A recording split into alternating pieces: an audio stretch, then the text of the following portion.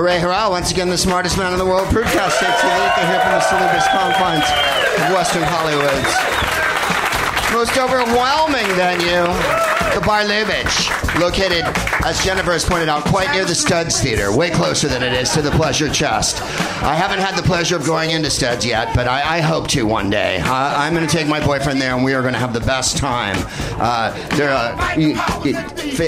Fade that down. Tony's on the comm tonight, ladies and gentlemen. Not our beloved Ryan is ill, as I was describing earlier. He has Jill Stein fever. That's where you are overwhelmed with a sense of moral superiority to everyone else on Earth who's not as privileged as you. And it makes you want to recycle and deny children vaccinations. And I think he came down with a bad case of it tonight. It's like boogie fever, but boogie fever abates.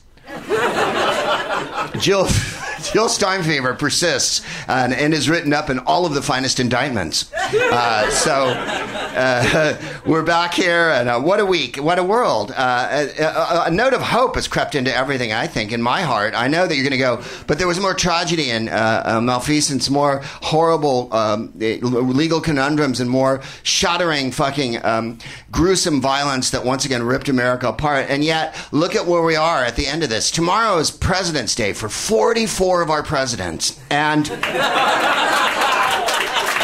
the one that's on hold right now, eating a cheeseburger while Melania sits in the other room with a coverlet wrapped around her, playing The Wheels on the Bus Go Round and Round to Pilot or whatever his name is. And he's there dipping a cheeseburger into various sauces and whatnot, and anger tweeting and watching old videos of Fox and Friends that were from like a year ago when he was still on top of the goddamn world. Because right now the walls are closing in on him. When you're as inarticulate, self-absorbed, and monomaniacal as a petty dictator from Central America in the 50s, but without the glamour, let's be honest. Trujillo had it. You know what I'm saying? Somoza had it. A lot of them really had it. Noriega, a little more like a dude you met in an alley. You know what I'm saying? Noriega had that. No, I'll give it to you, but I ain't fronting you. You know what I mean? And you're like, come on, do me a solid this time. I got the money. I'm good for it next time I see you, man. Well, and he would be like, no, nay, snay, he would say. And then the next thing, knuckle dusters. I just wanted to say knuckle dusters. And lead-filled saps. And socks full of quarters. Yeah, that kind of action. No. You can imagine him just sitting there, and he's huffing and puffing at the television set. He's given up on the Sudoku that he started in 2006. His tears are welling up, but he doesn't know why, because he's quelled all of his emotions ever since he beat his father to death or whatever happened in the ancient past. If he didn't, he mentally did, and he keeps replaying that because he has no delineation between the real and the confabulated. In fact, the confabulated is where he lives and is going to be the name of the biographical movie that comes out about all of this. It's going to be called The Confabulation, and I'm getting a hologram of Ray Milland to come in and play the lead. So...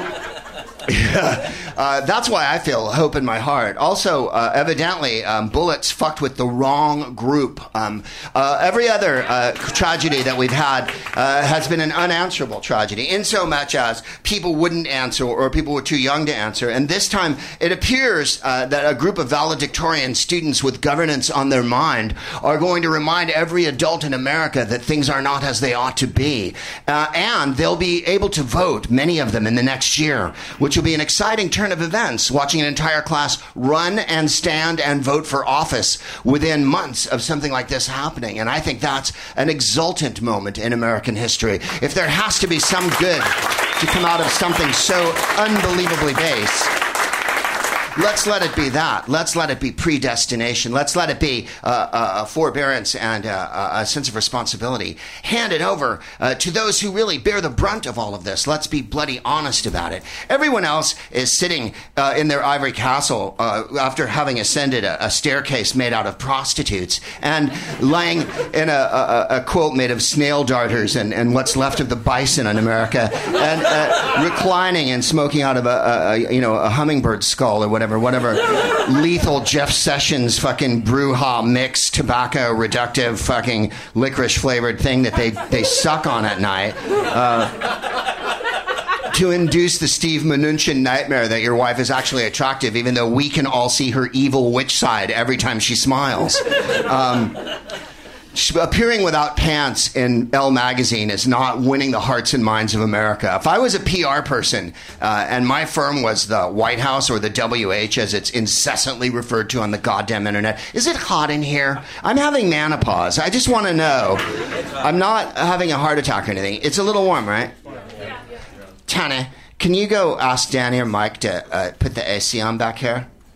And then, of course, they'll put it on. And then in like 20 minutes, you're all going to be like, is someone curing ham in here?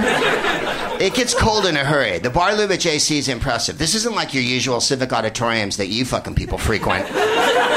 This is a classy place with a mirror.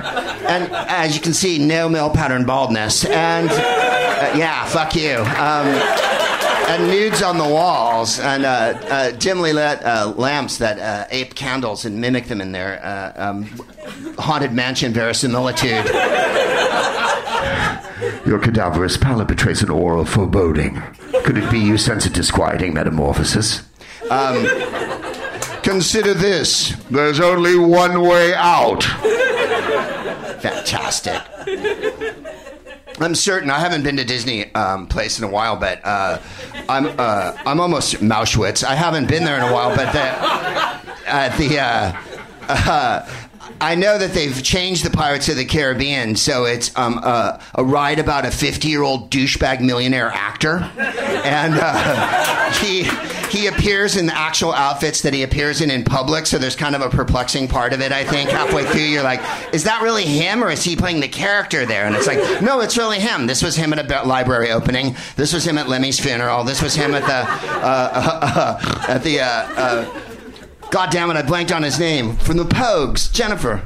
Shane McGowan. He was at the Shane McGowan affair a couple of weeks ago, wearing one of his fantastically illustrative midlife crisis outfits, where a fedora and a scarf for the fedora, and a cat chain and a belt and a gun and a bandoliero and a small shovel made of brass and and a ferret. He has more affectations than Sherlock Holmes, and yet purports more mysteries than he solves.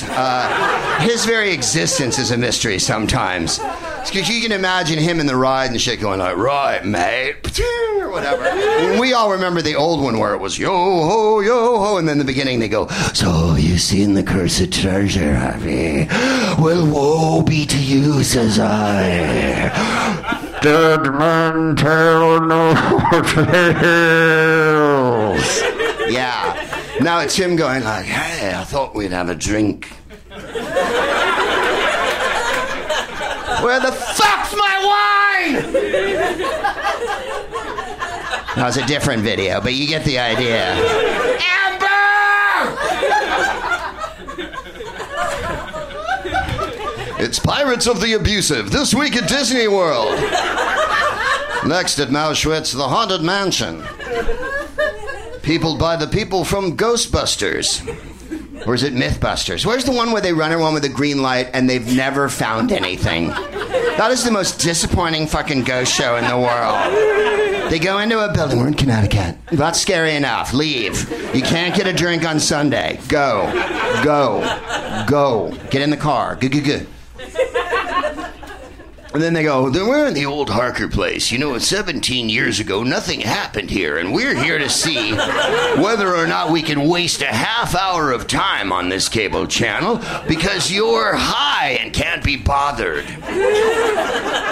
Then they shine the light in the room, then someone always goes, like that, and you're like, no, there was nothing over there. Fuck you. And if you're listening elsewhere, besides this room, this is an awesome time to pour a Dr. Pepper and float a bunch of cognac on the top of it. If you're in a foreign country, Italian soda will do. Why cognac? Because there's an air of festivities tonight. I feel like laying on a velour carpet named Peter Lawford. It's Black History Month in the land of the free. And, we have some swag here. Oh, Jesus, I just blanked on your name. I've only known you for 5 fucking years. Adam, thank you. Adam, my son is here tonight. And, they grow up so fucking fast. Adam is working in a show business entity here in town. He's just come from Portland, or not just come, but in any case, congratulations on that. And Adam gave me this. He said he saw it the other day. He was with his girlfriend. And it's a cup, and it says, the Arizona Republic. It's a newspaper headline. Nixon resigns. And he said, what was it? Drink it when the empire's toppled? Yeah, I will.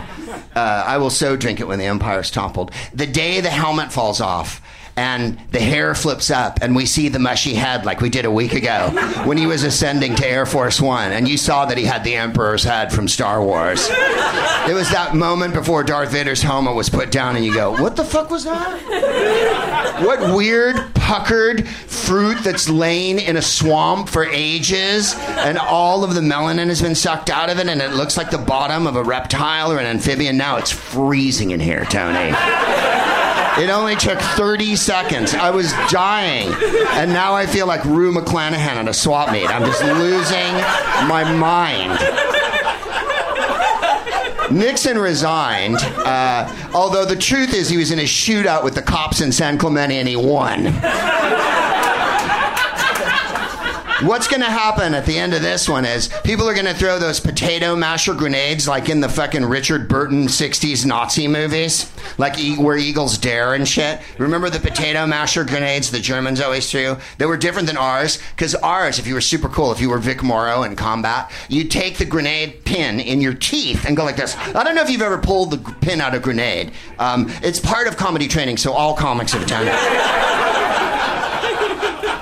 But you've got to give the fucker a good yank, you know what I mean? It is an explosive device. They don't have it on a hair trigger. As you've seen in movies, people wear them. So you can't really wear them around like Cher unless you're fucking Cher, then it's a fake hand grenade or whatever. Although it feels real.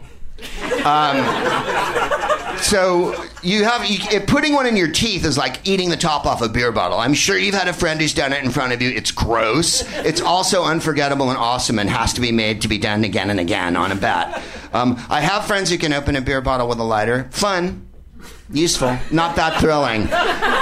Teeth or an eye socket is where I want to go. You've all seen this one where they hit it off the edge of the table, or you're in a hotel and they use the fucking thing, bang, right? And of course it takes a chunk out of the side of the shit table at the shit hotel you're staying at, and then there's a plastic bucket, and if you run out of paper for your weed or your hash, you put the weed in an ashtray or anything under it, light it, and put the plastic bucket over it and move it to the edge of the table and stick your head under it like this.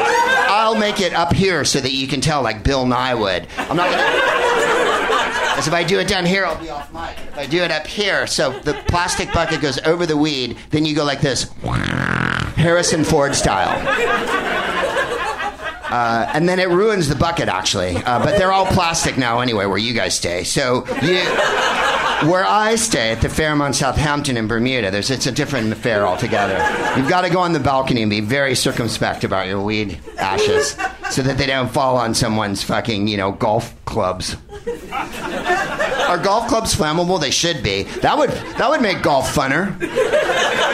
Everything white old guys do should be flammable. You know what I mean? Wearing shit sweaters, having that horrible hair, the fucking phone on the belt, the pulled up pants to the nipple, the fucking loafers with the tassels and shit. Those should be flammable. That way you could walk by and just throw a match on it and they'd be like, ah! And they'd run and like, right, it'd be like Omega Man all the time. You're like setting fire to fucking zombies. 45's hair is flammable. There's no question of that. That shit is fucking sprayed on. Yeah, that's a what do they call the little tree that grows the chia. Except chias are delightful and full. This is. You remember Uncle Creepy from the Tales of the Creepy? The camera would pan in and there'd be a rat scurrying across and a pool of alkali and some mist rising from a thing and a bat would limp across. And then out of the grave, hi everybody! The bigger guy would come up and he had hair that was like he'd been dead for a while. That's what it really looks like. All the rest of it is an orange facade. It's a waterfall of fake rivulets of some sort of plastic device that comes out of a giant spray bottle. I assure you of that. He spends more time on that than he's ever spent on learning anyone's name who runs another country. Because that's something someone can tell him the minute the phone call's put through. They can go, it's odd. Hey, how's it going, Henry? Or whatever he does, because there's no preparation involved. Let's get into it. It's Black History Month. Oh, and thank you for this, Adam. And then our friend Sean Patrick Traver wrote a book, and it's called Wraith Ladies Who Lunch. And he said it's about, what is it, 2 ghosts? It's about a couple of bored ghosts who have nothing better to do with their afterlife than hang out at the Cheesecake Factory and pretend to order drinks. The Cheesecake Factory? Did you say ghosts that hang out at the Cheesecake Factory? This is a Netflix show. Goners. Right? I'll have the special. I'll have the salmon and whatnot. And then one table goes, is it cold in here? Right? And everybody stops laughing. All right. Okay. Thank you.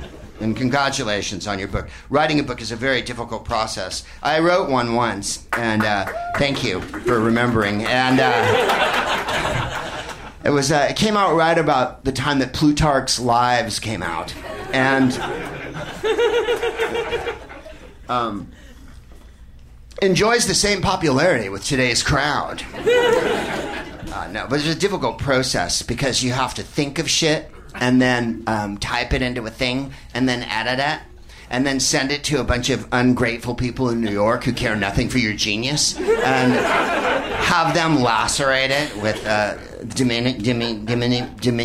belittling and other criticisms of your grammar and poor spelling and bad arrangement and tense problems. The first thing my editor said to me was, get out of the first person. And I thought, okay, got it. We'll never be in it again.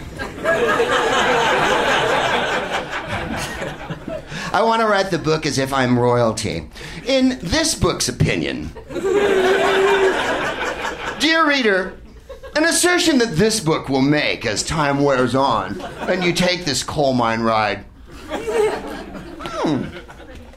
Black History Month is now. I know I'm going to need another one soon. Can I get someone in the audience? Maybe toward the back. Is there a gentleman? I promise I'll idle. I won't be funny for a while. Will someone run to the bar and get Daddy a fucking... Thank you. I see someone moving. Thank you. Is that Danny? No. Okay, fuck it. No one knows who Danny is. I keep saying Danny. There's no Danny here. Danny's not here right now. We were discussing it the other night. As you know, Jennifer is not a Kubrick fan, and I like Kubrick. I mean, I don't sit around crying to Kubrick movies because no one's ever cried at a Kubrick movie. That's the problem with Kubrick. You've cried at Capra, you could cry at John Ford. I cried watching Clueless by Amy Heckerling the other day. Yeah, when she goes, "You're a virgin, you can't drive," and she goes, "That's a way harsh tie." I was like, fuck, that is harsh.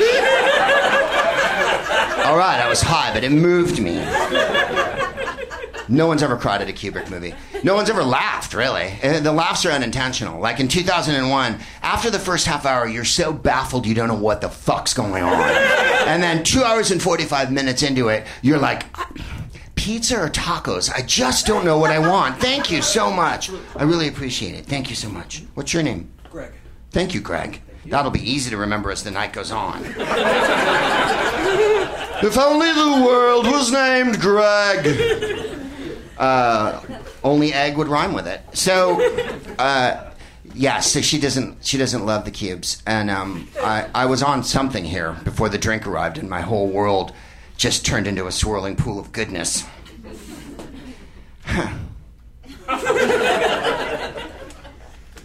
Anyway, she doesn't like it, and we were talking about the scariest moment in The Shining, and I think it's when Danny drives the big wheel down the hall, because it's the soundtrack, right? It goes,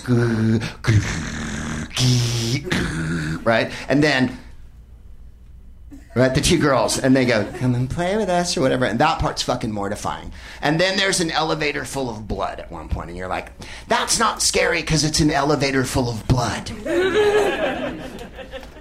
And I've seen a Dario Argento movie. He did it better, and a crow flew into the blood. And Italian opera music played and shit. And I was really scared, because Jessica Harper was acting in it. And then I freaked out. That was a joke. Thank you. That was for nobody, evidently. Well, keep them coming, by all means. What night is tonight? This one's bigger, too. How did you wrangle that? Let's just do the size. I don't want to get Bill Nye again here, but look at the size of this one. I will dominate you. But I am just a small vodka, independent and free, Wakanda forever. I will dominate you. I am a huge colonizing vodka from Russia. I am Putin's oligarch vodka that will smash you and smoke you. Look, I've sent a lemon inside you. You don't even know that I put the lemon in there. I'm paying $1 million a month to put lemons in glasses the size of you. I will fight you back one day and destroy you. Har, har, har. I am eating a cheeseburger in my lair of horror right now, while my wife lays supine in another room being serviced by I won't hear any more of this. So, this one's bigger. I'm not a big size person, but that one's hearty. A flagon of vodka? By God, sir. There's been far too much Sydney Greenstreet in the show lately. There's going to be a Sydney Greenstreet moratorium. Let me be the first podcast in America to declare a Sydney Greenstreet moratorium. I don't give a shit what fucking two dope girls do or whatever. Yeah, I don't give a shit about guys we fucked. I just want them to know there's a Sydney Greenstreet moratorium on the smartest man in the world for the time being. Later in the show, it may become necessary to do one. When in the course of human events it becomes necessary to do a Sydney Greenstreet impression, at some point it may be really, really fucking ideal to go, as leader of all illegal ditches in Casablanca, I'm a powerful and influential man.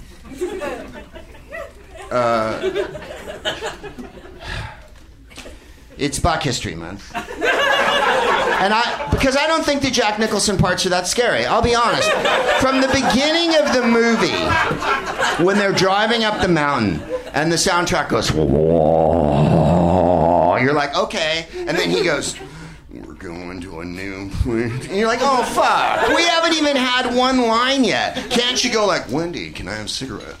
No, you can't. You're fucking Full Tilt Boogie. I mean, I blame Stanley. I call him Stanley. We watched a documentary about Kubrick once because that I know how to treat the ladies. And you want to come back to my house and watch a Kubrick documentary? For reals? Yeah. And they're mad dank. And yeah, I only do two things: punish beers and mad dank, huff mad dank.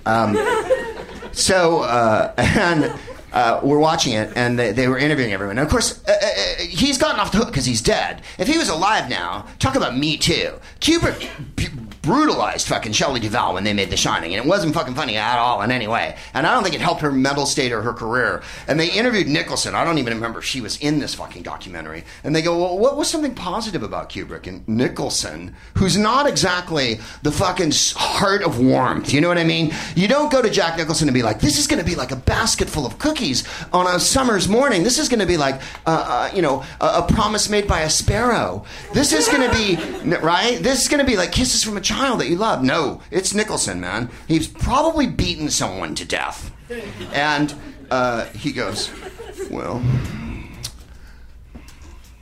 I heard he liked his dogs.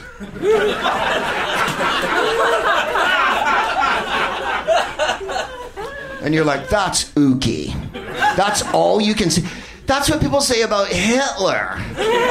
You know, there's that one movie of Hitler playing with the dog up in Eagles, whatever fucking goofy ass. Nazis had the corniest fucking, we will call it stag's leap. No, boo. Really? Really? Everything's Wagner with you fuckers? That's why we're at the Mar-a-Lago level of... Do you remember a wrestler called Santo Gold from the 80s who used to do... Not the group Santo Gold. Get off your phone. There was a wrestler named Santo Gold. And I remember doing a gig in Eureka, California, and I was high as the devil after a show, and I was back in my room, and they used to fucking... Oh, yeah, well, it's Eureka. You're in Humboldt County. You can imagine. So just cast your mind forward and then backward and let it roll around for a while. Bud's the size of Usain Bolt's erect member in your room with the same level of stickiness.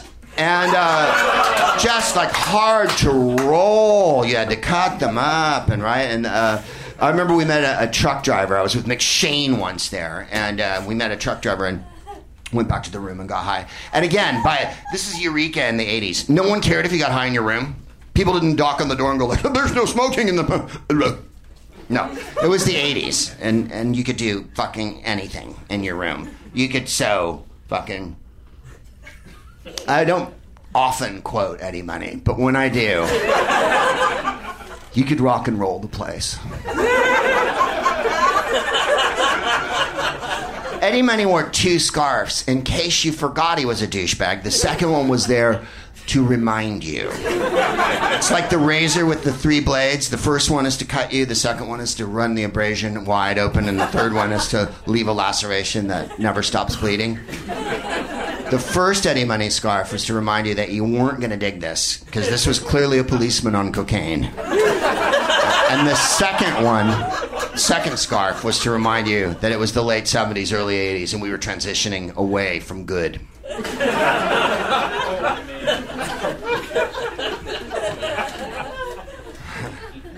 I'm gonna take you on a trip so far from here.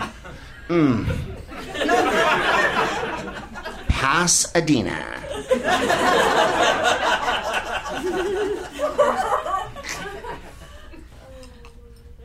I'll tell you a scary moment in a Kubrick movie, he said, swallowing ice.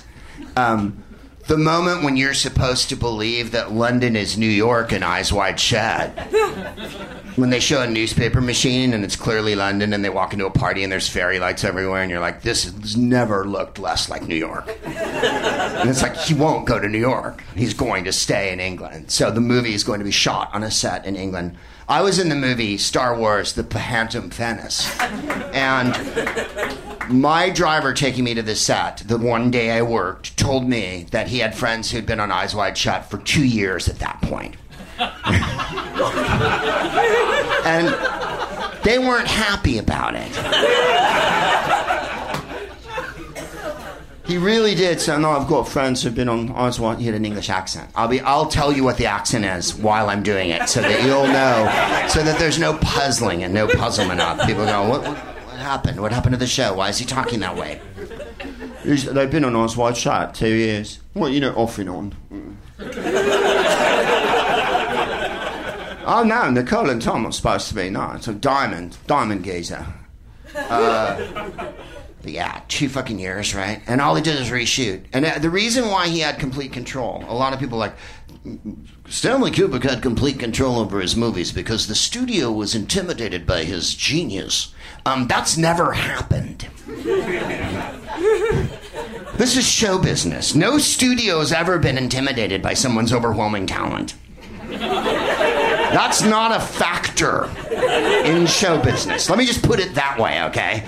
Right? Otherwise, like Sidney Poitier'd be the biggest actor of all time, or you know what I'm talking about. I mean, it's better to use dead actors for examples of this, because if I start in on live actors, there's going to be lawsuits, libels, and mostly a lot of fucking editing for Tony after the show. If I go into Who Now, I find insufficient in the talent department. We're going to be here till the frosty fucking dawn breaks. And I won't have even stopped breathing at that point. I'll still be on the same breath that I started on when the word Ryan came out of my mouth. By the way, the Academy Awards is going to have Negroes and trans people this year. Now the camera turns to the world of entertainment. The movie industry has acknowledged that black people exist, and now they're going crazy. Next year, homosexuals are certainly in for a treatment. This is Greg Proops in Hollywood. Oh, look, is that a transgender person presenting an award? Things have certainly changed since I first came here.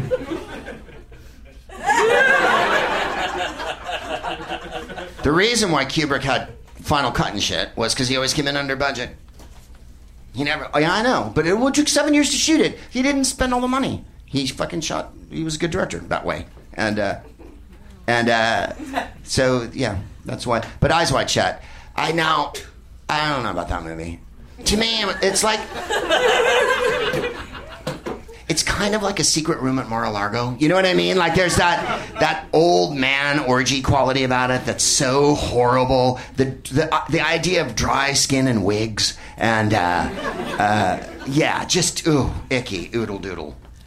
And also, as effective an actor as Sidney Pollack could be, God rest his soul, the thought of him at an orgy was like, this is making me swear off ever touching anyone the rest of my life. You all remember the scene where everyone's dressed like Mozart and they have masks on. And you're at that point like, who's turned on by this? Aside from Salieri and, the Austrian Empire,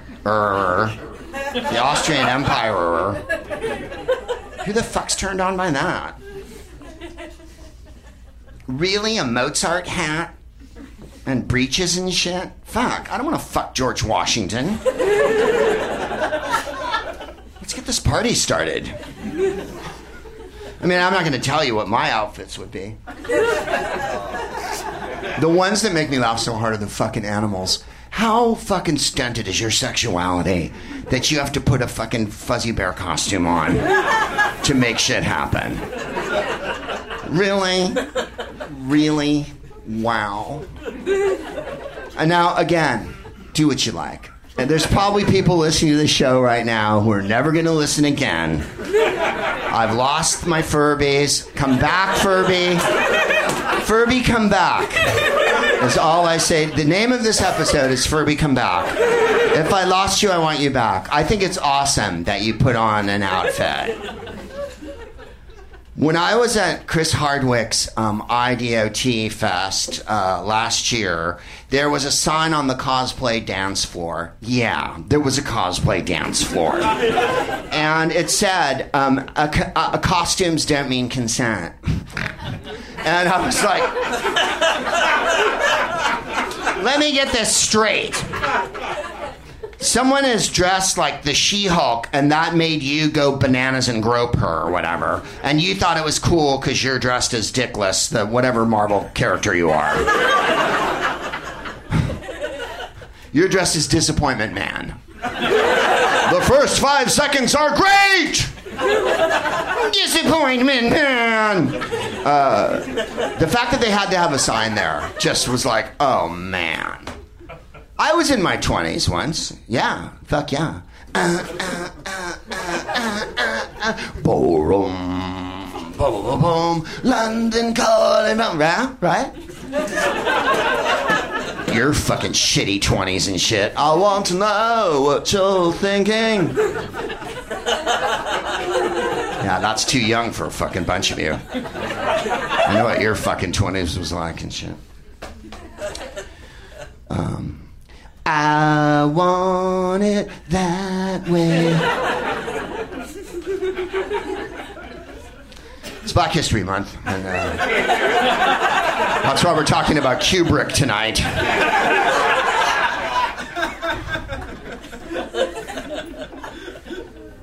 Toni Morrison and Audre Lorde's birthday is today. And Toni Morrison and Audre Lorde, if you don't know who they are, you ought to give it a whirl. They write. Audre Lorde is no longer with us. She's swirling in the heavens. Toni Morrison is quite with us. Nobel Prize in Literature. Let's see, what else? A Pulitzer, a Legion of Honor, the Presidential Medal of Freedom. Let's see here. In novels characterized by visionary force and poetic import, gives life to an essential aspect of American reality. That would be Black Women. Beloved, Jazz, Tar Baby, and Blue Eyes are some of her novels. The one I wanted to read to you, this quote by Toni Morrison, who's a writer of great power. The world is bruised and bleeding. By the way, she wrote this when W was reelected. I just wanted to give you some context on this. I should have waited till after, but I'm going to read it now because it speaks to us at this very moment. The world is bruised and bleeding, and though it is important not to ignore its pain, it's also critical to refuse to succumb to its malevolence. Toni Morrison knew everything about everything. Audre Lorde knew a lot about a lot of things. She was gay and outspoken about it. I'm not going to read you some of her poems because, to be honest, they were too much. And I don't mean too much. She would, of course, kill me for this. because honesty was a big thing with her. I want you to go and read an Audre Lorde poem. That's your homework after you get out of here. You have a fucking phone. It's not that hard. If you're not driving, look it up in the car, okay? Look one up. And you'll get an idea of what I'm talking about. She talks about violence against black people. She talks about hating your family. She talks about the atrocities committed by police. And I wanted to just read a couple quotes of hers here. She described herself as a black lesbian, mother, warrior, poet. She dedicated her life and creative talent to confronting and addressing the injustices of racism. That's well written. New York Head Shop and Museum, Cole, and acclaimed volume, The Black Unicorn. She also wrote a book about dying of cancer called The Cancer Diaries, I want to say. She criticized African-American men for their role in perpetuating sex. This is the part I wanted to read here. Sex discrimination. As black people, we cannot begin our dialogue by denying the oppressive nature of male privilege.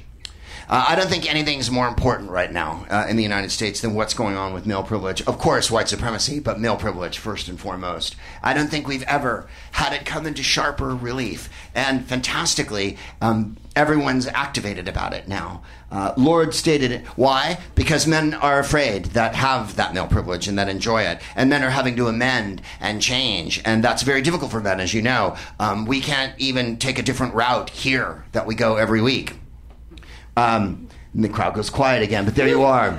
As black people, we cannot begin our dialogue by denying the oppressive nature of male privilege, she stated in Black Women Writers. And if black males choose to assume that privilege for whatever reason, raping, brutalizing, and killing women, then we cannot ignore black male oppression. One oppression does not justify another. Quite right. Revolution is not a one-time event. That has never been a truer maxim. We have to fight the revolution all the time. And I don't mean a white guy, older guy revolution led by older white guys. But Greg, you're an older white guy. I know, imagine how I feel having isolated myself like this. I'm never voting for another white guy again that's my age or older, and I'm never listening to one. But why are we listening to you? Because I'm not like them. I'm different and have no agenda, and I don't want to be in office. This is my classroom. Why do I go to the church? I can preach here. When we speak and we are afraid of our words will not be heard or welcome, but when we're silent, we're still afraid, so it is better to speak. I would remind everyone of that. I know a lot of you are in show business, or want to be, and it's sometimes difficult to say what you think because you're afraid that shit's going to happen to you, which it will sometimes. But also, if you're not, it's a very good time to speak out. Remember, this is an important year in history. This is an important week in history. The next week might be an even wilder week in history. And you don't want to be on the wrong side of that at the end of the goddamn day. In 15 years' time, in 10 years' time, I don't always like to quote General Patton, but when I have to, I will. When you're sitting there with your grandson on your knee and he says, "What did you do in the Great World War II?" you won't have to say, "Well, I shoveled shit in Louisiana." You don't want to be the one shoveling shit in Hollywood when everything broke loose. You want to be the one that was galvanizing your friends and making phone calls and making an effort to be a human being in this world. We were out with friends the other day. And, we were in with friends, but the point is this. One of them said, "I just read a lot more now and I don't listen to the news as much." And I was like, you know what? Fuck you! What a shitty time to do that. Let me get this straight. You're white and you have some money, so you can do that. But what about everyone who isn't white and doesn't have a bunch of money? What about everyone who isn't privileged? What about everyone who's not you? Don't they deserve any fucking regard from you and your giant purview of the world? Or are you just going to live in the San Fernando Valley the rest of your life? So, one awesome thing that happened this week, and as an answer to everything, the hideous, what's the word I'm looking for? Pernicious white supremacists that infiltrate every branch of government right now, and the unbelievable foul odor of racism that tends to clog our nostrils every time we turn on the telly or open up the computer machine. Because of its overwhelming stench. As I've said on the show, it's a plague in America, white supremacy. And we're in the middle of trying to fight it right now, fight off a giant case of it. The movie Black Panther has come out and is an international sensation all over the world. Jennifer and I went and saw it yesterday at the ArcLight, which is like joining a cult. I don't know if you've ever been to the ArcLight. It's for the people who live here in Hollywood, you guys have been, but the people who are listening all over the world, there's people in Belgium and there's people in other countries further away than that. And in those countries, I have to explain what the ArcLight is. We went to the Cinerama Dome because that's the funnest place to see a movie, right, in Los Angeles. It's a giant dome. It was built in the 60s. It was originally made to house Charlton Heston's internal organs. And I saw 2001 there when it was re-released in the 90s, and Timothy Leary was in line in front of me, and I was like, I am at the right goddamn show. And I met the guy who brought the cans over of film. His name is Leon Vitale, and he was in Barry Lyndon. And I met him, and he was Stanley's assistant, and he told me he personally flew the cans of film of 2001 with him in his seat and brought them to L.A. and delivered them personally to the fucking Cinerama Dome. That's how Kubrick played. He had the cans at his house, and that's how you got them. If you wanted to show the fucking Cinerama version, which opened with curtains closed, overture, DDD, then curtains open, then bum, bum, bum, people lost their shit. Then at the interval, right, the curtains again, and then more music. But before the movie starts, if you ever watch it on TCM, they show it with the full music. There's space music for like 20 minutes. Like before 2001 starts, it's yum, yum, yum, yum. Whoa, oh, like we're fucking. Oh yeah, it's just fucking. It's a freak out. It's awesome. So we saw it there at the Cinerama Dome, and the Cinerama Dome has 2 bathrooms that are underneath the snack bar, like because it was built in 1960, whatever. And when they were gonna, when things were gonna be in Cinerama a lot, and it was important to see flashing swords, and I'm trying to think of what I saw in Cinerama. My mother and father and I used to go to this group of domes up in the Bay Area. They were in San Jose, and they were called like Cinema 21, Cinema 22, and there were several domes next to each other, which was really weird. And I saw Star Wars there really high with my friend Leon DeRossi when it came out. Was that 77? And I was 4. And then my mother wanted to see Hello Dolly really bad because she fucking loved Barbra Streisand. And so we all went, my family, and you bought tickets, and it was assigned seating. And I remember my dad having to fucking, what? What do you mean you have to fucking sit in the seat? I'll sit anywhere I fucking... By the way, he smoked Salems through movies the whole of my childhood. You could smoke in the movie theater then. And then later, you could smoke on the side in the movie theater. That was the movie theater's big concession to non-smoking, was you could smoke on the side. So the movie theater was full of smoke the whole fucking time. And you could bring bottles of booze in with you, because there was no fucking such thing as security or anything. And you could drink them. I mean, I was a child. I didn't do that. My father took me to see The Wild Bunch when I was 10. I don't know if you've ever seen The Wild Bunch. It's not for 10-year-olds. At the end, a woman gets shot, and it was the first time I'd ever seen that in a movie. And I remember turning to my dad and going, "Can that happen?" And he's like, mm-hmm. And I... Peck and paw. Now there's a heartwarming director. Anyone who can talk to a severed head for half of a movie. In any case, we went to the Cinnamon Dome, and there's 2 loos underneath, and they were closed. This is the biggest opening for a movie in how long? This movie's saving cinema. It's opened at like $300 million this weekend. It's also opened all over the world, and including Africa and South Korea, where it's doing insane business. There hasn't been a movie like this. Jennifer showed me a picture today of the ArcLights. You know how when you walk into the ArcLight, I'll describe the ArcLight again for our Belgian friends. There's... You park in this enormous parking structure in Hollywood, right? And then you walk down a staircase, or if you're completely louche, you take the lift, and you come downstairs. And then there's this really bizarre mall that has no personality at all. It's like the set of the 4th Planet of the Apes movie from the original series. Or even, to be more precise, the Planet of the Apes TV show.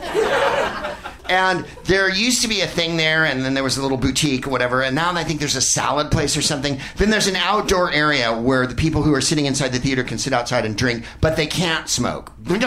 And then you go in. There's a gym, because everywhere in LA has a gym. And you're near Amoeba, which is a great place to pick up some sort of transmittable disease off a piece of vinyl that some other person has touched.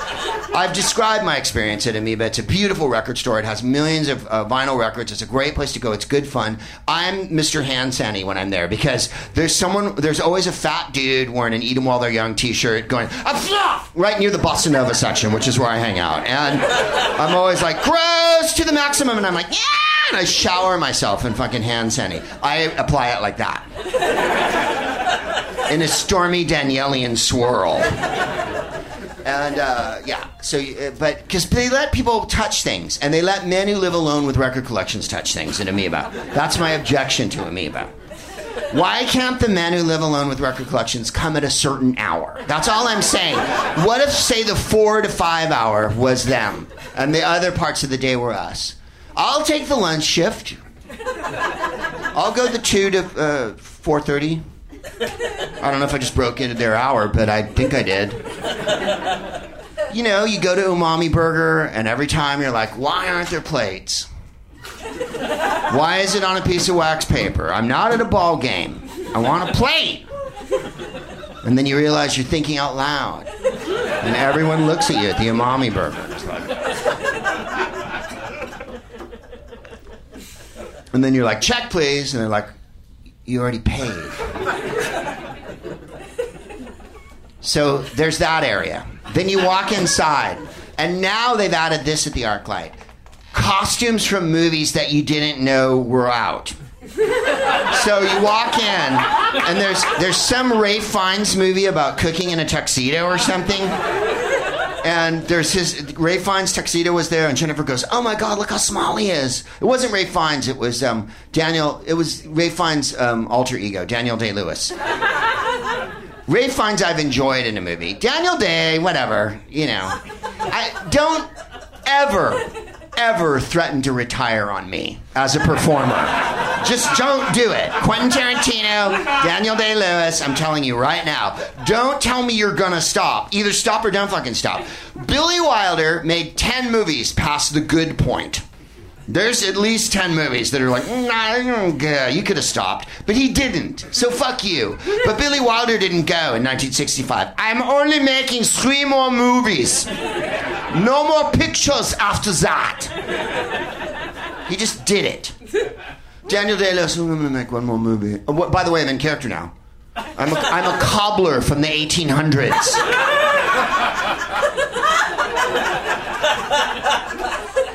I like Lincoln. I watch it over and over. I know it's not good, but I don't care. Fuck you. I like it. And there's scenes in it where they want to make... So he'll be in a scene, because he's not 6'4", but to make him Lincoln, they'll put him in a scene like this. He'll be like...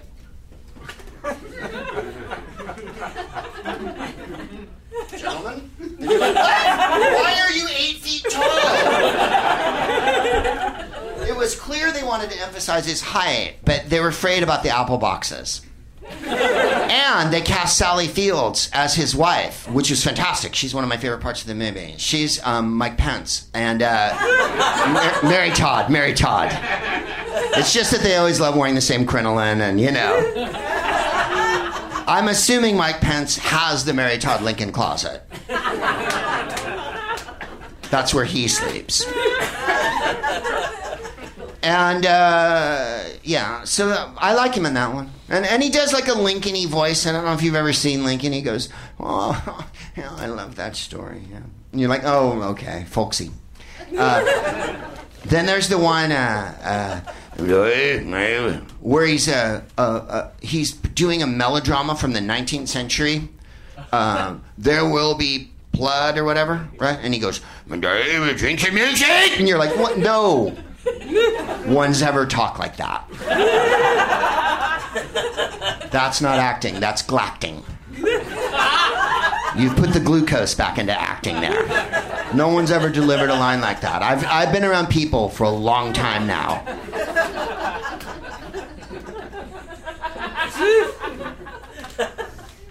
And then there's Streets of New York with gangs. That was a goodie. He's overacting in the poster a little bit in that one. He's a brilliant actor. I don't even mind him in Streets of New York with gangs. I like that one. He's not the worst part of it. The worst part of that's the fucking script. Let's be honest. That movie drifts like a fucking golf match. You're halfway through, you're like, so white guys are just gonna do this the whole time? Yeah, that one drifts. That one needs an anchor, a firm anchor. He's doing what he can in that. I don't know. Then there's the Mohicans that run. That one's weird to me. Because he's supposed to be hunkalicious in it. And if there's one thing he's not convincing at, it's fucking straight up hunk. Some dudes are born to hunk. You know what I mean? Idris Elba, Chadwick Boseman, and what's his name? Not Winston Duke.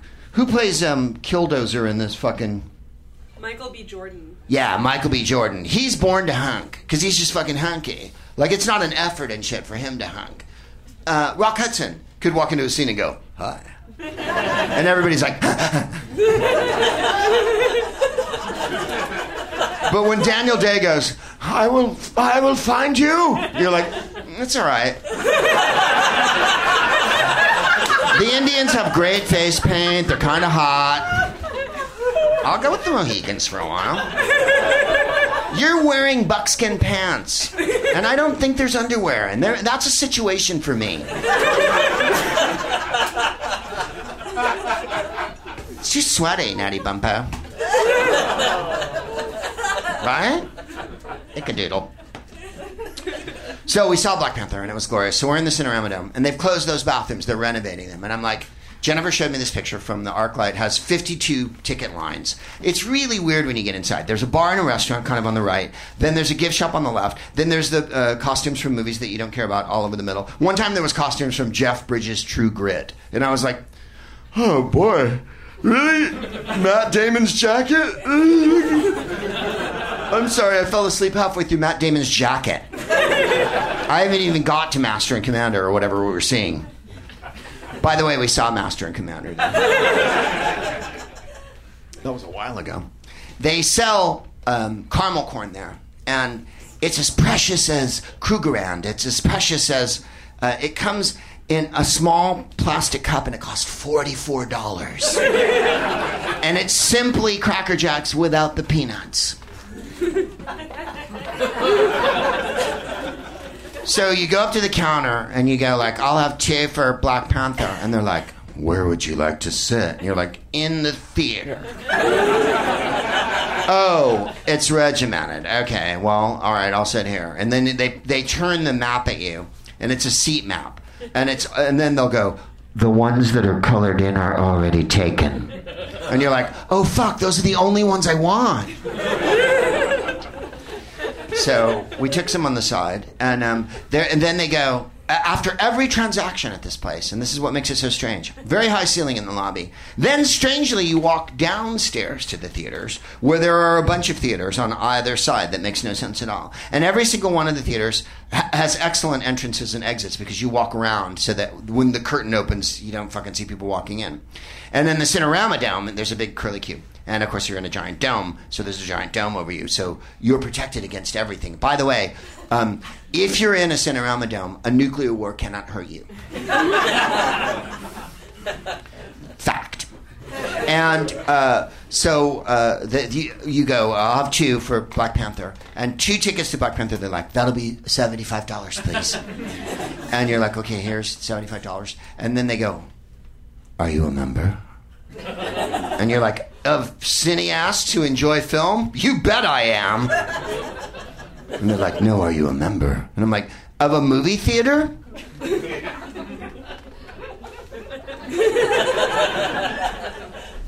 There's not like an oath or anything, is there?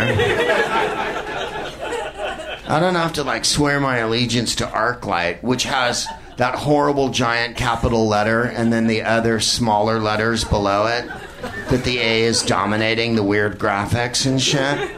And all y'all are acting like you're in a fucking cult, and you're gonna try to I'm gonna wake up in a room upside down, hanging from the ceiling with an apple in my mouth, or some weird shit. And the whole crowd, we don't feel that way when we're there. Well, I do. I don't like joining, and I don't like being joined. Because I went to the candy counter, and I go, I'll have 2 bottles of water and a chocolate bar. And they're like, that's $72. And so I gave them the 72, and she goes, are you a member? And I'm like, why is everyone asking? Why can't you just get on the fucking headset with the first person I dealt with? Since clearly you're tracking me around the fucking building here. You know that I smoked a joint in the car park, okay? You know that. And, by the way, the area between the lobby of this ArcLight and the Cinerama Dome, there's ample time to smoke a joint in that area before you get to Black Panther. Or at least vape. So, the 2 bathrooms are closed, and as Jennifer showed me this picture, every single ticket line, and there's 20 of them, the 15, 16 theaters or whatever, at the ArcLight, said Black Panther on it, and all of them said sold out, right? So, like, they're selling mad tickets to this thing. This is when they chose to renovate the bathrooms. And so there's one handicapped one. I hate the word handicapped bathroom. It's so, what a misnomer. Well, like, you're going to walk into the bathroom and be like, oh, fuck! I just pissed all over myself. No, handicapped bathrooms are commodious and have a rail and shit. And the sink is super low. And there's always that, in England, there's always a weird red pull cord, which I'm desperate to pull because I know in England no one's ever coming. There are more dead wheelchair-bound people in bathrooms in England than any country in Europe. There's always a red cord in every handicap. Why do you know, Greg? Because I do drugs in them. But the point is this. So we go to the Cinerama Dome, and it was great. The crowd was largely African-American, I'd say 2/3. And so they show the previews, right? And at the ArcLight, they announced the movie. If you go to a regular movie theater, there's just like an hour of ads and then disappointment. But at the ArcLight, the sound is inconceivably loud, and a person comes out before the movie and announces what's going to happen. And this woman, because it was Black Panther, was psyched beyond measure, and she's like, I'm so fucking glad it's Black Panther! Right, and everybody went, yay, right? So that was fun. Instead of the usual, if there is any problem with the projection during the motion picture, please put down your $8.50 popcorn and your $12.75 lemonade and alert one of us, and we will do nothing, whatever. They give you this weird spiel like it's all going to be okay. So the previews start, and the first preview was was it Mission Impossible or whatever? This is like the 17th. No. Well, the first one was Deadpool, okay. The crowd went. Then Mission Impossible, and it's the Mission Impossible, and it's a helicopter, and they're shooting each other from helicopters, and then there's the actual line. Someone goes, "How long do you think a man like that is going to take before he comes back?" And then, right? And they're like, Mission Impossible 18. This time it's fucking unusual. And then the preview ends, and someone in the audience went, really?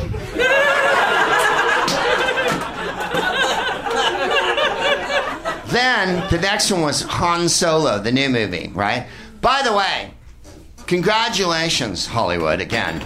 What would have been the best movie you could have done this year if you were owned the Star Wars franchise? Maybe Princess Leia, the early years or something? Am I crazy in that notion? Oh no, we're going to pick the sexist fucking white dude from the whole series, and we're going to build a big heroic pre-story about him and shit like that. So they're like, Han Solo, the movie. And of course, there's a scene in the Millennium Falcon where they're twisting around and he goes, okay, everything's going to be all right. And then, oh shit happens. And he's like, oh, I guess not.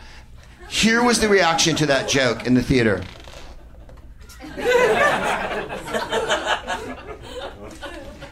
Let me make it more demonstrative for you. This was the reaction in the theater to that joke.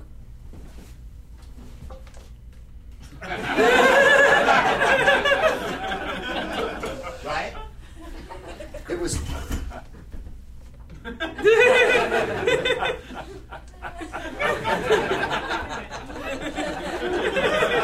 Lincoln, Roosevelt, Washington. Statuary. I've been in cathedrals that were noisier. You could have heard a film franchise drop. 3 franchises in a row, and the crowd was... The sum total reaction was one person went, "Really?" I was never happier in my life. I really wasn't. It made me exultant. Exuded. I exuded. It's a good, fun picture. Spoiler alert, it's colorful. It was so excellent to see a movie where white people are not a factor. And in this day and age, it was just really... everybody was so giddy through the whole goddamn thing.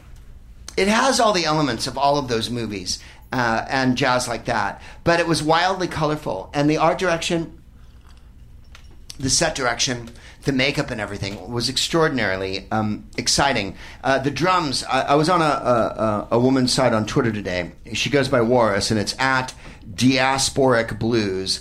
She points out a bunch of the elements of the movie. Burundi drums played during royal ceremonies. The tribal makeup is practiced by many African tribes. The architecture of Wakanda in the movie is inspired by the Sudano-Sahelian styles used by the Mandinka people of Mali and Songhai. They use a giant shot of the Great Rift Valley. That's in Kenya.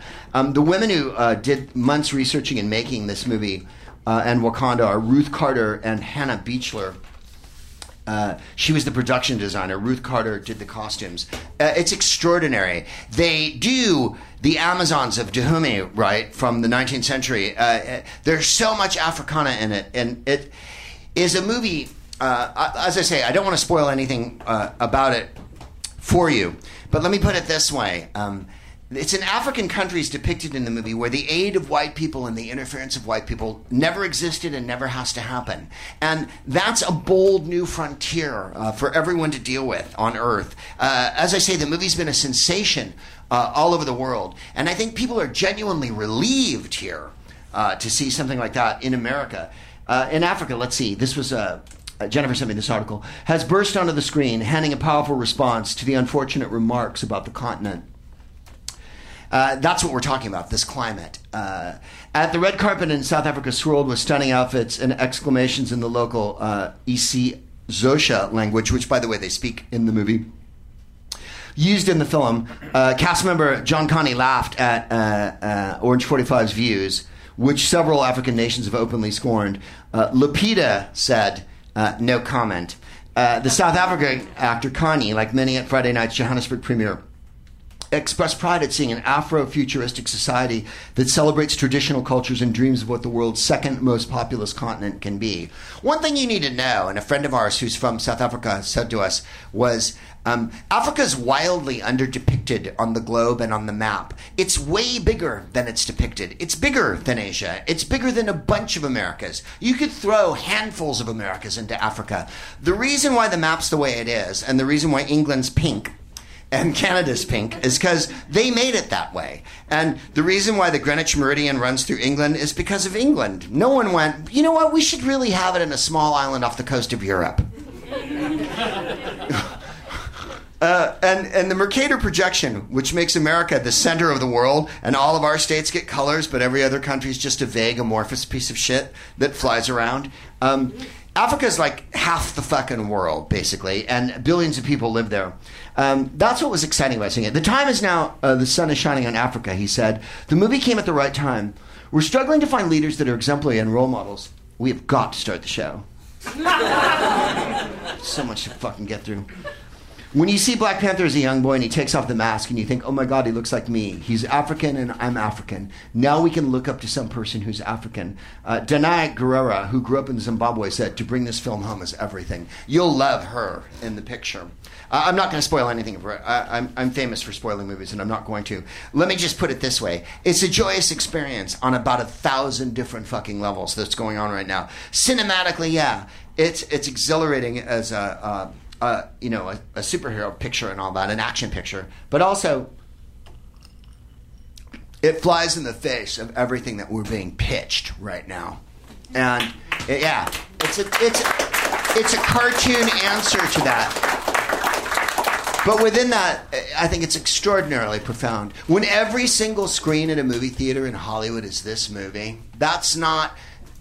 again, like I said, no studio's ever been intimidated by a genius. No movie theaters ever put a movie on because of its merits. And the crowd goes quiet again. DonorsChoose.org is a charity site that W. Camo Bell, who's an old buddy of ours from the Bay Area, Jennifer pointed out to me. He's always talking about it. You can go on DonorsChoose.org and give to various people, children who have been shot. At schools, yes. Different schools all over the country. You put in your zip code and whatnot, or wherever you wish to donate. And yeah, we're at the state in America. Schools need funding, and schools require different things. Some want writing utensils, some want paper, some want a dazzling variety of things. It's called DonorsChoose.org. If you're wondering if you can do anything, and you don't want to make a phone call and you don't want to march or anything like that, it's food. Yeah. Asking for food. Yeah, a lot of schools are asking for food because the students come hungry and they don't have enough money for food. So they need to provide them with food. So it's an extraordinarily worthy cause. And understand that young people will get the education and, God damn it. You imagine going to school fucking hungry and having to hang out all day? It's just so important to try to do something when the government is in the act right now. And by the government, I mean this group of this cack of fucking stocracy of the Scambino crime family. This is no government. We've had governments before, and they do things like, help. There's nothing but destructiveness and onanism in this fucking lot.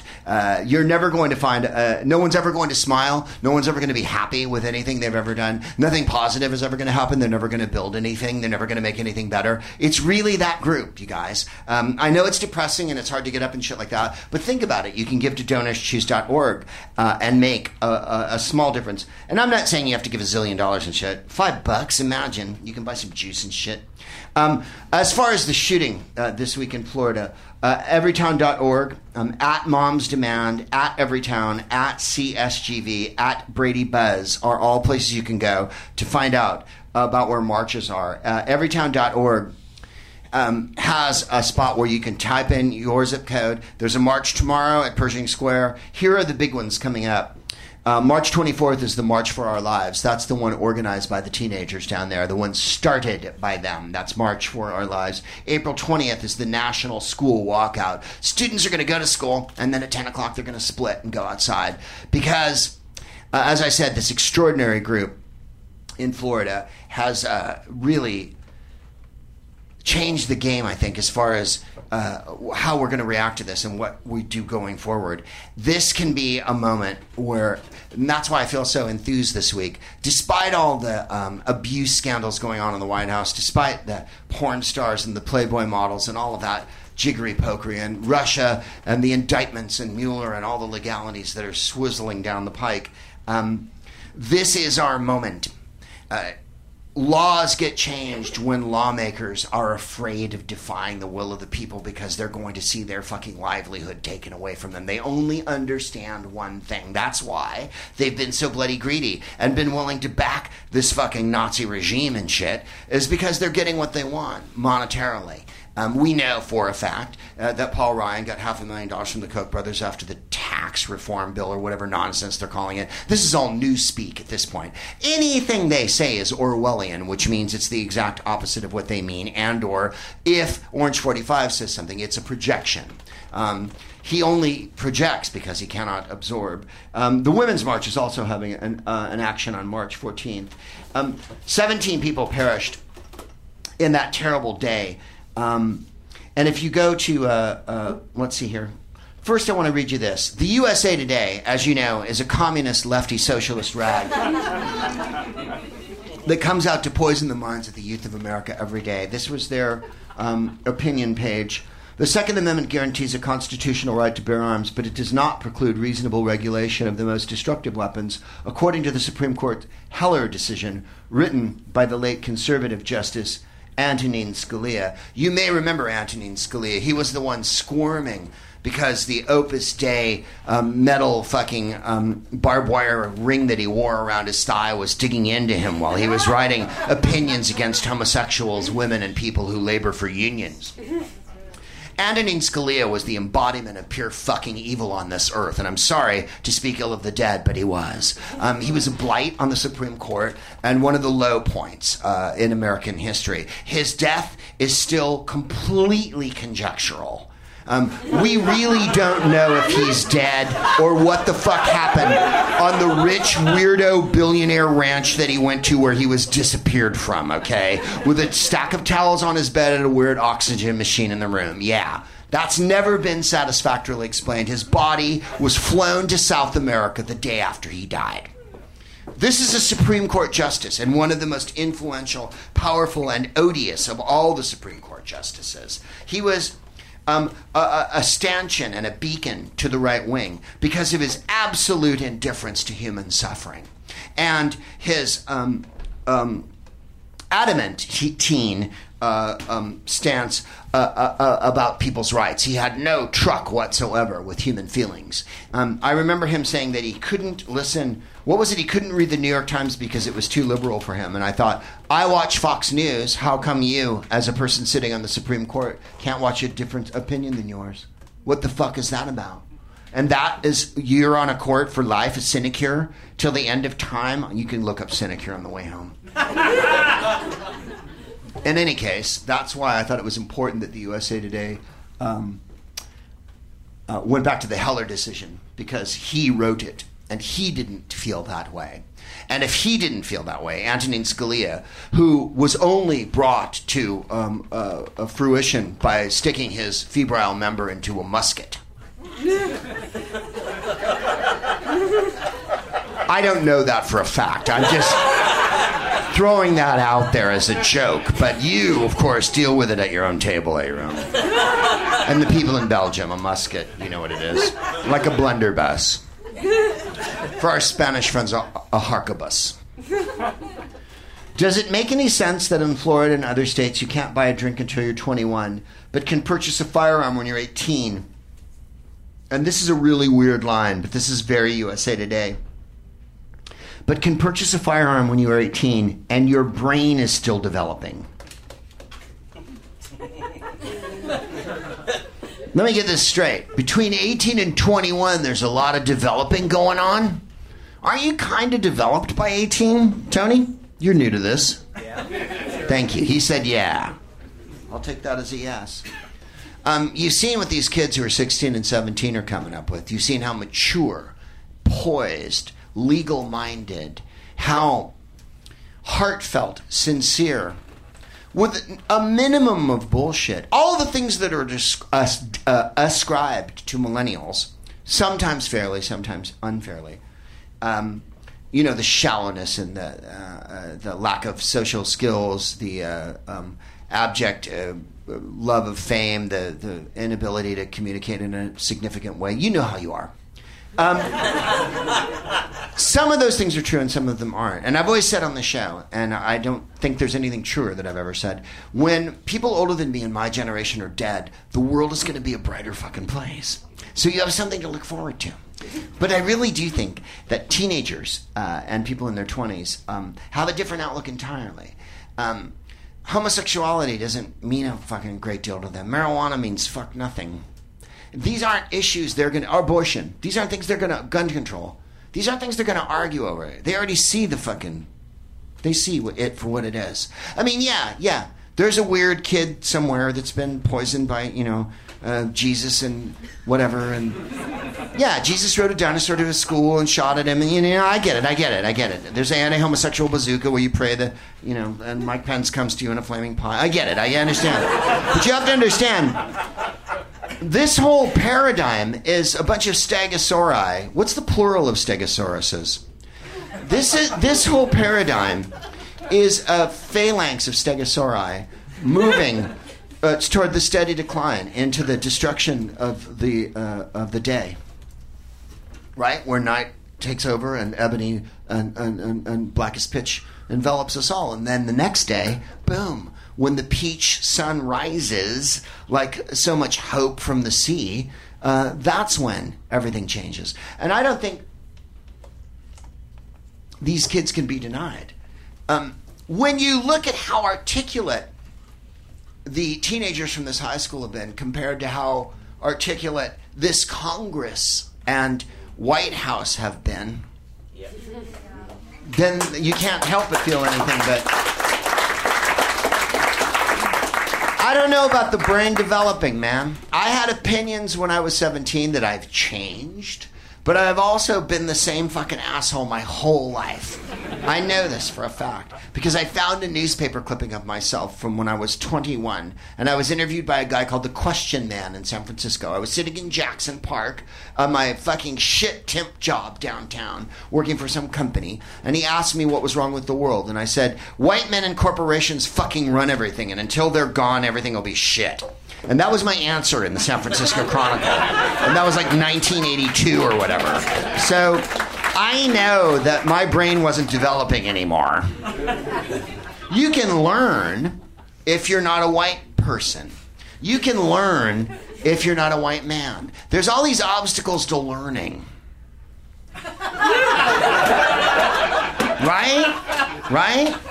Ownership, possessiveness, a hierarchy, a strata, status, the determination that fame or wealth is this not only an achievable goal but a tangible thing that you can hold and have. All these weird, unbelievable fucking concepts that don't have anything to do with what's going on in the world dominate.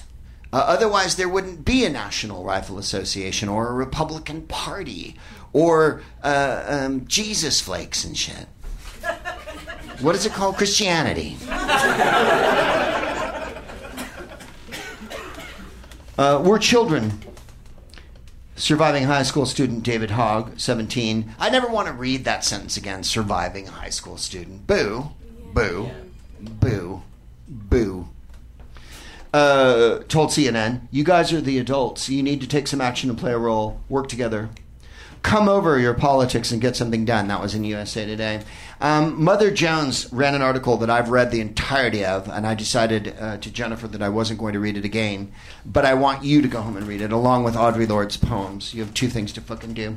MotherJones.com, politics. It was called Fully Loaded, the 10 biggest gun manufacturers in America. They break it down. They go through all 10 of them. They talk about who the CEOs are, who the presidents are of these companies, and how much money they make, and where the money is going. That's why the NRA is not the biggest association. No one belongs to the NRA. They say 5 million people, but it's like fucking Scientology. There's 3 fucking white guys. Angry, ugly, icky, well-financed, well-connected, influential white guys. And they're the most dangerous kind. And that's what we're up against here. The Guardian. So, Mother Jones. It's called Fully Loaded, 10 Biggest Gun Manufacturers. You can read it. The Guardian. The NRA spent, in 2017, $4.1 million on lobbying, more than the $3.1 million it spent in all of 2016. So that's how you see they get things done. Emma Gonzalez was the teenage girl who spoke yesterday. I wanted to read a couple of her lines. I have 18 pages left. No, we're going to make it. We're going to make it. Yeah, I'll skip that, but we'll do this. I wanted to read a couple of her lines because she was articulate and amazing. I hate the phrase amazing because everyone in LA always overuses it. Man, that fucking pie was amazing. No, 2 things are amazing. The sunrise in the Caribbean, that's amazing. Yeah, the smell of your lover's hair, that's amazing. Other than that, hardly anything's amazing. What Emma Gonzalez did was a forthright statement of unbelievable earnestness. How about we stop blaming the victims for something that was the student's fault, the fault of the people who let him buy the guns in the first place, those at the gun shows, the people who encouraged him to buy accessories for his guns to make them fully automatic, the people who didn't take them away from him when they knew he expressed homicidal tendencies. And I'm not talking about the FBI, I'm talking about the people he lived with, I'm talking about the neighbors who saw him outside holding guns. If the president wants to come up to me and tell me to my face that it was a terrible tragedy and how it should never have happened and maintain telling us how nothing is going to be done about it, I'm going to happily ask him how much money he's received from the National Rifle Association. You want to know something? It doesn't matter because I already know. $30 million. This is a 17-year-old girl. No one in Congress has said this. No one on television has said this. You know? Yeah. Divided by the number of gunshot victims in the United States, the 1.5 months in 2018 alone, it comes out to being 5,800. Is that how much these people are worth to you, Trump? If you don't do anything to prevent this from continuing to occur, that number of gunshot victims will go up, and the number that they are worth will go down, and we will be worthless to you. To every politician who's taking donations from the NRA, shame on you. Unfucking believable.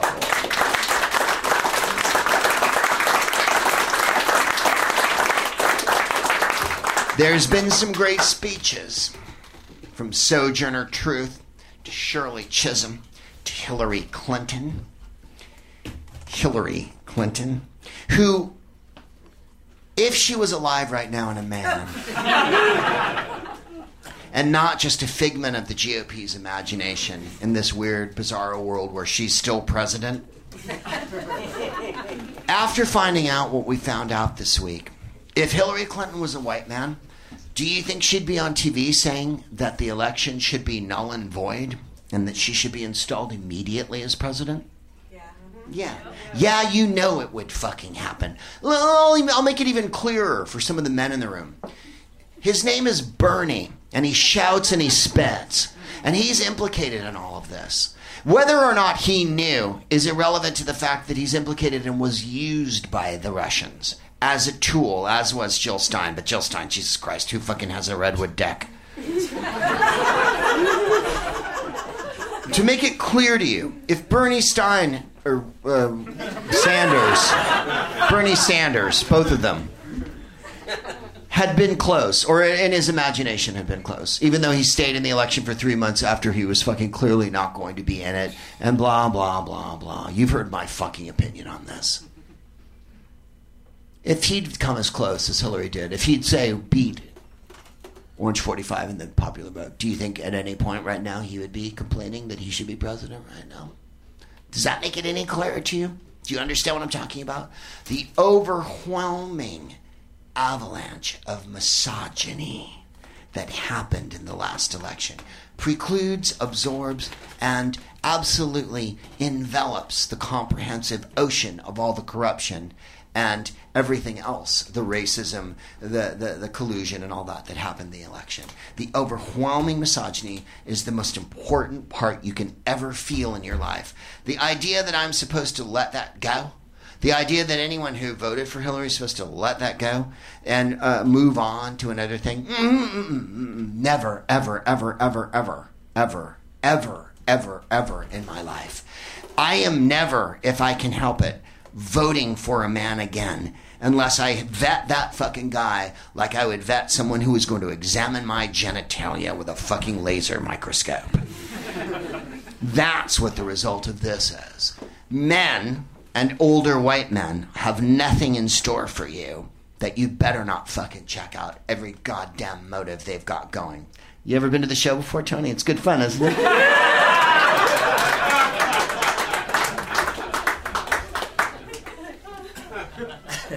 But Robert Mueller's an older white man.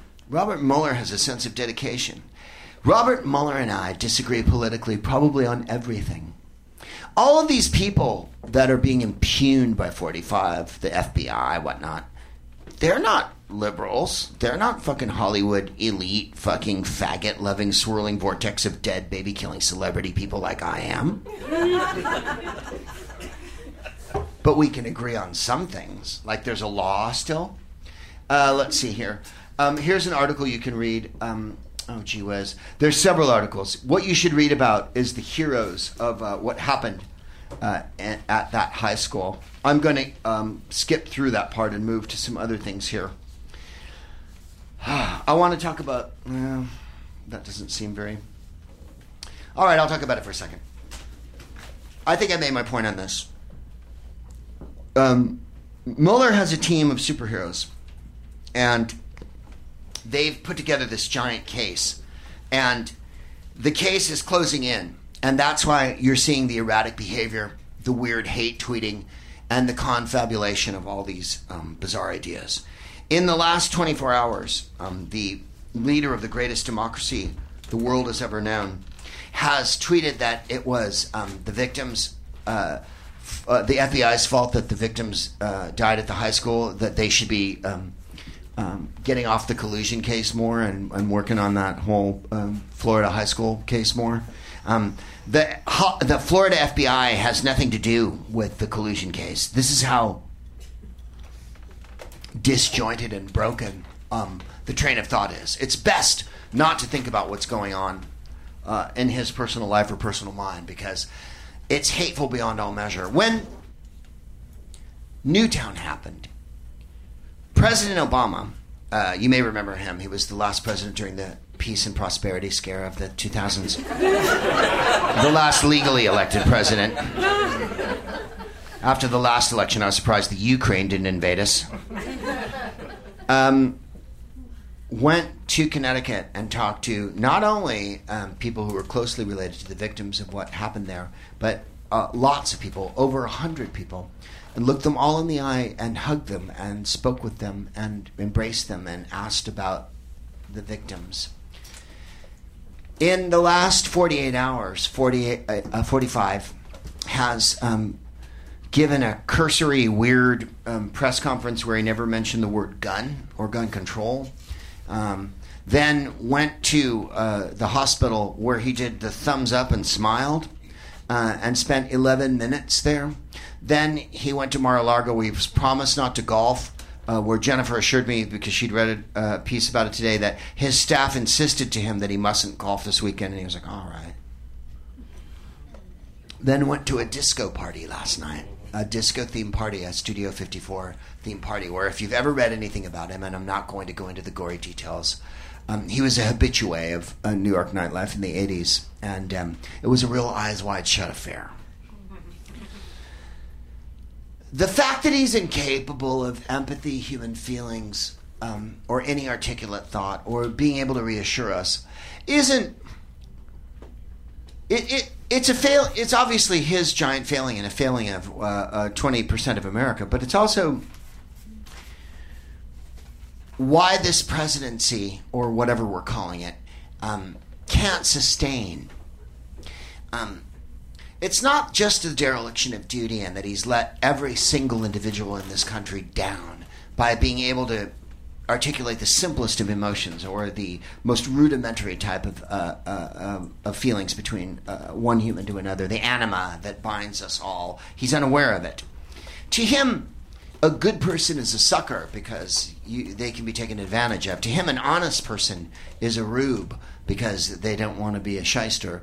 To him, a good impulse is something to be shut down and quelled. To him, fidelity is for losers because you can do whatever you want. You're a man, and you're given a set of car keys, a map, a dick, and an atlas to the world the moment you're born. To him, all of these things are true. Women are horrible, horrible liars, or they're porn stars that are to be invited to parties, and children are pawns in a giant game of money and excess. So to understand that is to understand how easily overthrown these type of base impulses can be. This is the stuff of medieval kings. This is the stuff of tin pot tyrants and whatnot. When you see the sincerity of those high school students, when you see the magnitude of the Women's March last year and this year, and how it got bigger, and how people are more organized, and how everything that goes down is noted now, and how every election is contested to the last vote, and how trans people and gay people and women are gaining their voices, and how every bloody predator, including fucking a bunch this week, Neil LaBute, the well-known misogynist playwright and movie director, was fired or had to resign from his post. What's the French photographer's name, Jennifer? Patrick Demarchier. Yes, a well-known fashion photographer, had been abusing everyone. He's come under fire. It's over, boys. It's over. The whole idea that you can hide behind shit and everyone's going to put up a shield for you and then this can go on forever. And this is the undoing of this monstrosity. I know that you're thinking, well, Bill Clinton did one thing and he got busted for it, but this guy's got a porn star and a Playboy playmate. It's cumulative. It's a snowball, and it's a moral imperative, and we all feel it. And we all feel the unbelievable buoyancy of knowing that there'll be a different world in a few years. And it will take a few years. Everyone remember how you felt when W was president. The same way Toni Morrison felt. Like it was a black cloud. Like fucking a wrinkle in time. You were shown the world and there was a gray enveloping fucking circle of evil around it. That happens all the time. It's the goal of white men. And other men who would collude with them. By white men, I don't only mean literally white men. I mean the metaphorical white men that run the world, who are Chinese and who are Russian and who are Indonesian. Thank you for laughing. In the indictment, I wanted to read you one thing. The Internet Research Agency focused on the U.S. population and conducted operations on social media platforms such as YouTube, Facebook, Instagram, and Twitter. The New York Times, Facebook, the social network more than any other technology tool, was singled out on Friday by the Justice Department, which, by the way, Rod Rosenstein read that out, as I've said, because our Attorney General, Jefferson Beauregard Sessions III, latest senator of the Confederacy, is unable to read the indictment out because he is recused from this legally. He has had to recuse himself because he is, as they say in the vernacular, up to his fucking balls in Russia. He's balls deep in this shit. Why the Attorney General of the United States was not the one who read the announcement is something you might consider. This social network, more than any other technology tool, was singled out Friday by the Justice Department. Prosecutors charged 13 Russians and 3 companies for executing a scheme to subvert the 2016. What are you getting at? Mark Zuckerberg is so lucky that he is not wearing stripes right now. And if there's any goddamn justice in the world, him and Jack from Twitter and Instagram and Google and all of these fuckers, and forgive me for dropping into... I try to keep it on a highfalutin plane. Any of these miscreants who were willing to look askance at integrity and take the money, which was paid by PayPal, which was paid in rubles sometimes. We've seen the details now. We know what's going on. The manager of Facebook ads went on the internet today and said, well, the ads were placed after the election was over. Don't even start with me. You know you're an evil entity because you allowed these things to happen and you were willing to take the money for that. Understand that your phone is a tool. If you're on it all the time, so are you. And that all of the apps on the tool are not your friend. We must use all of them to communicate with each other and to keep this going and to inform one another as the newspapers fall one by the next. I just have a special place of hatred in my heart for Facebook for several reasons. One, I don't think he's ever had a genuine impulse in his life. His PR director, I'm talking about Zuckerberg, resigned this week. He had a person that was spinning for him. He also has floated running for office. That's not going to happen now. He wouldn't go up here in front of Congress when Congress wanted to know about what was going on with Russia during the election. He sent an underling to do that. So that shows the contempt with which he holds you. Secondly, and thirdly, or C, if you will, he's in bed with every giant corporation in the world and every giant entity, China, Russia, you mustn't trust them because they seem benign because they're on your phone. I know that a lot of people here are like, Greg, you're well over 50. That's why you're on Facebook. 2 people laughed. Juliette Williams of UCLA Gender Studies said this about Orange 45. There's a flagrant impunity, just a performance of shameless entitlement on Trump's part at a moment when there's so much vulnerability in this country for people along so many different axes. People including immigrants, victims of sexual harassment, and many other groups. It's really galling. Yeah, it fucking is. Jennifer sent me this one. Facebook took down Navalny's video. Bill Browder put this out. Navalny is one of Putin's main opponents in England. Facebook took down his video. I have 1,000 other things here, and I'm going to skip all through them here. Joy Reid is on MSNBC, and she's quite a good journalist. Before we get to that, I wanted to hip you to a couple things that are coming up. We're here tonight. You're aware of that. Is it Tuesday or Wednesday that we're at the film club? Wednesday. The 21st, we'll be at the Egyptian Theater. The Greg Proops Film Club has moved to a sexy new location. We're over on Hollywood Boulevard. Sunset? Hollywood. Across the street from Musso, to orient you. And we're going to show Gun Crazy. Could I have picked a more inappropriate title for this one? Gun Crazy is a percussive and romantic story about a couple. It has nothing to do with them. There's not a lot of gunplay in it. Anyway, it's called Gun Crazy.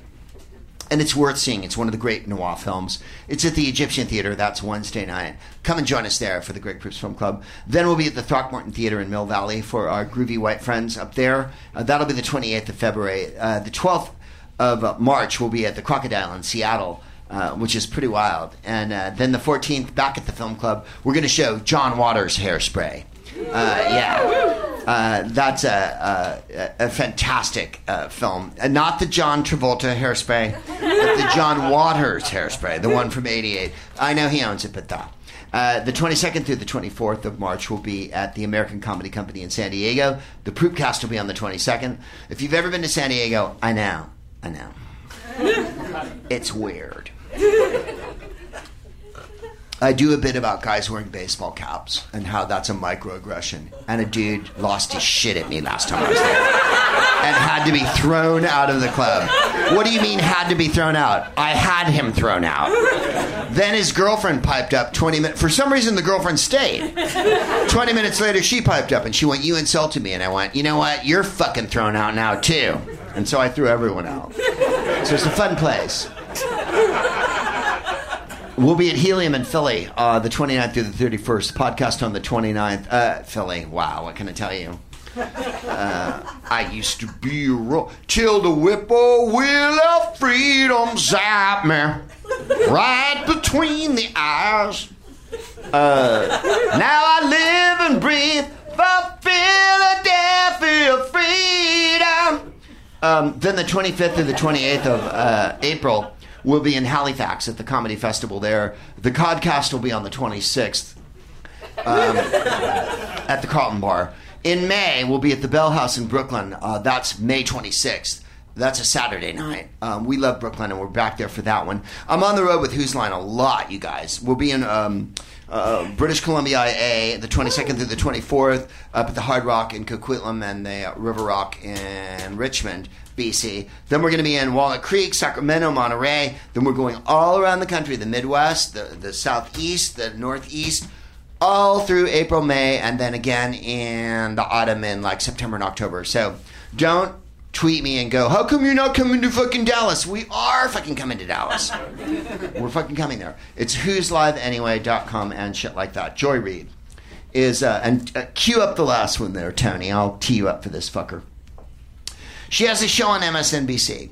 She's largely on the weekends, where she has a show called AM Joy.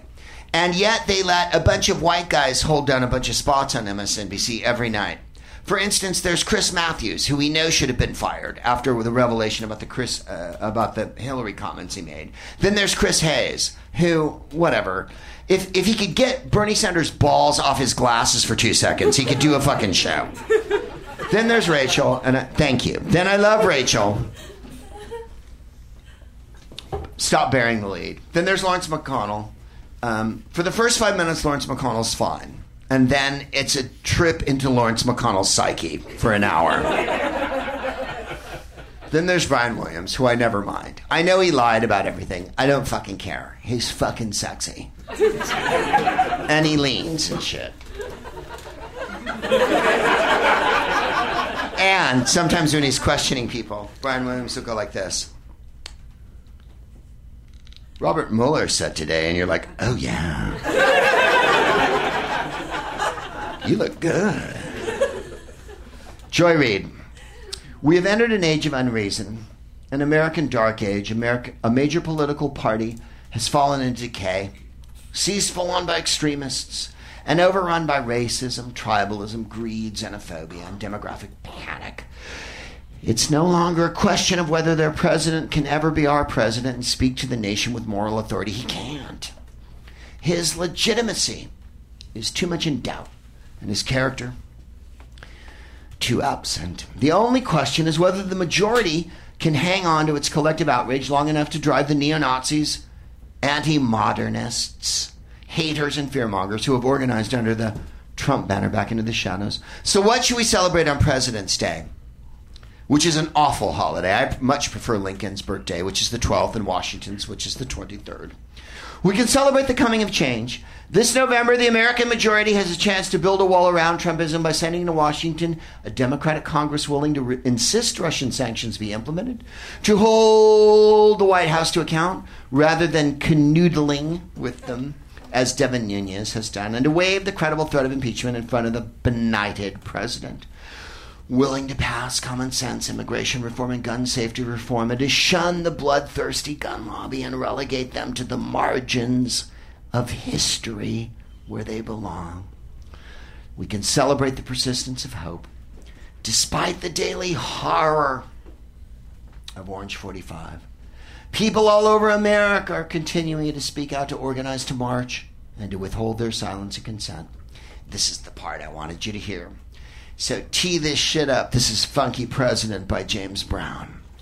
And we can celebrate the waves of candidates standing for office all over this country who are bringing a youthful energy and future focus to the campaign trail. We could see a wave of new leaders in America next year. Women and people of color, LGBT Americans, Muslims, and believers in science and pluralism who can yet give America a future worth cheering for while we await a president who's actually fit to lead us. You've been the smartest crowd in the world. I've been the smartest man in the world. Thank you very much for coming out tonight. Every page you can, every bell that rings, be a cool bumper bell. And if you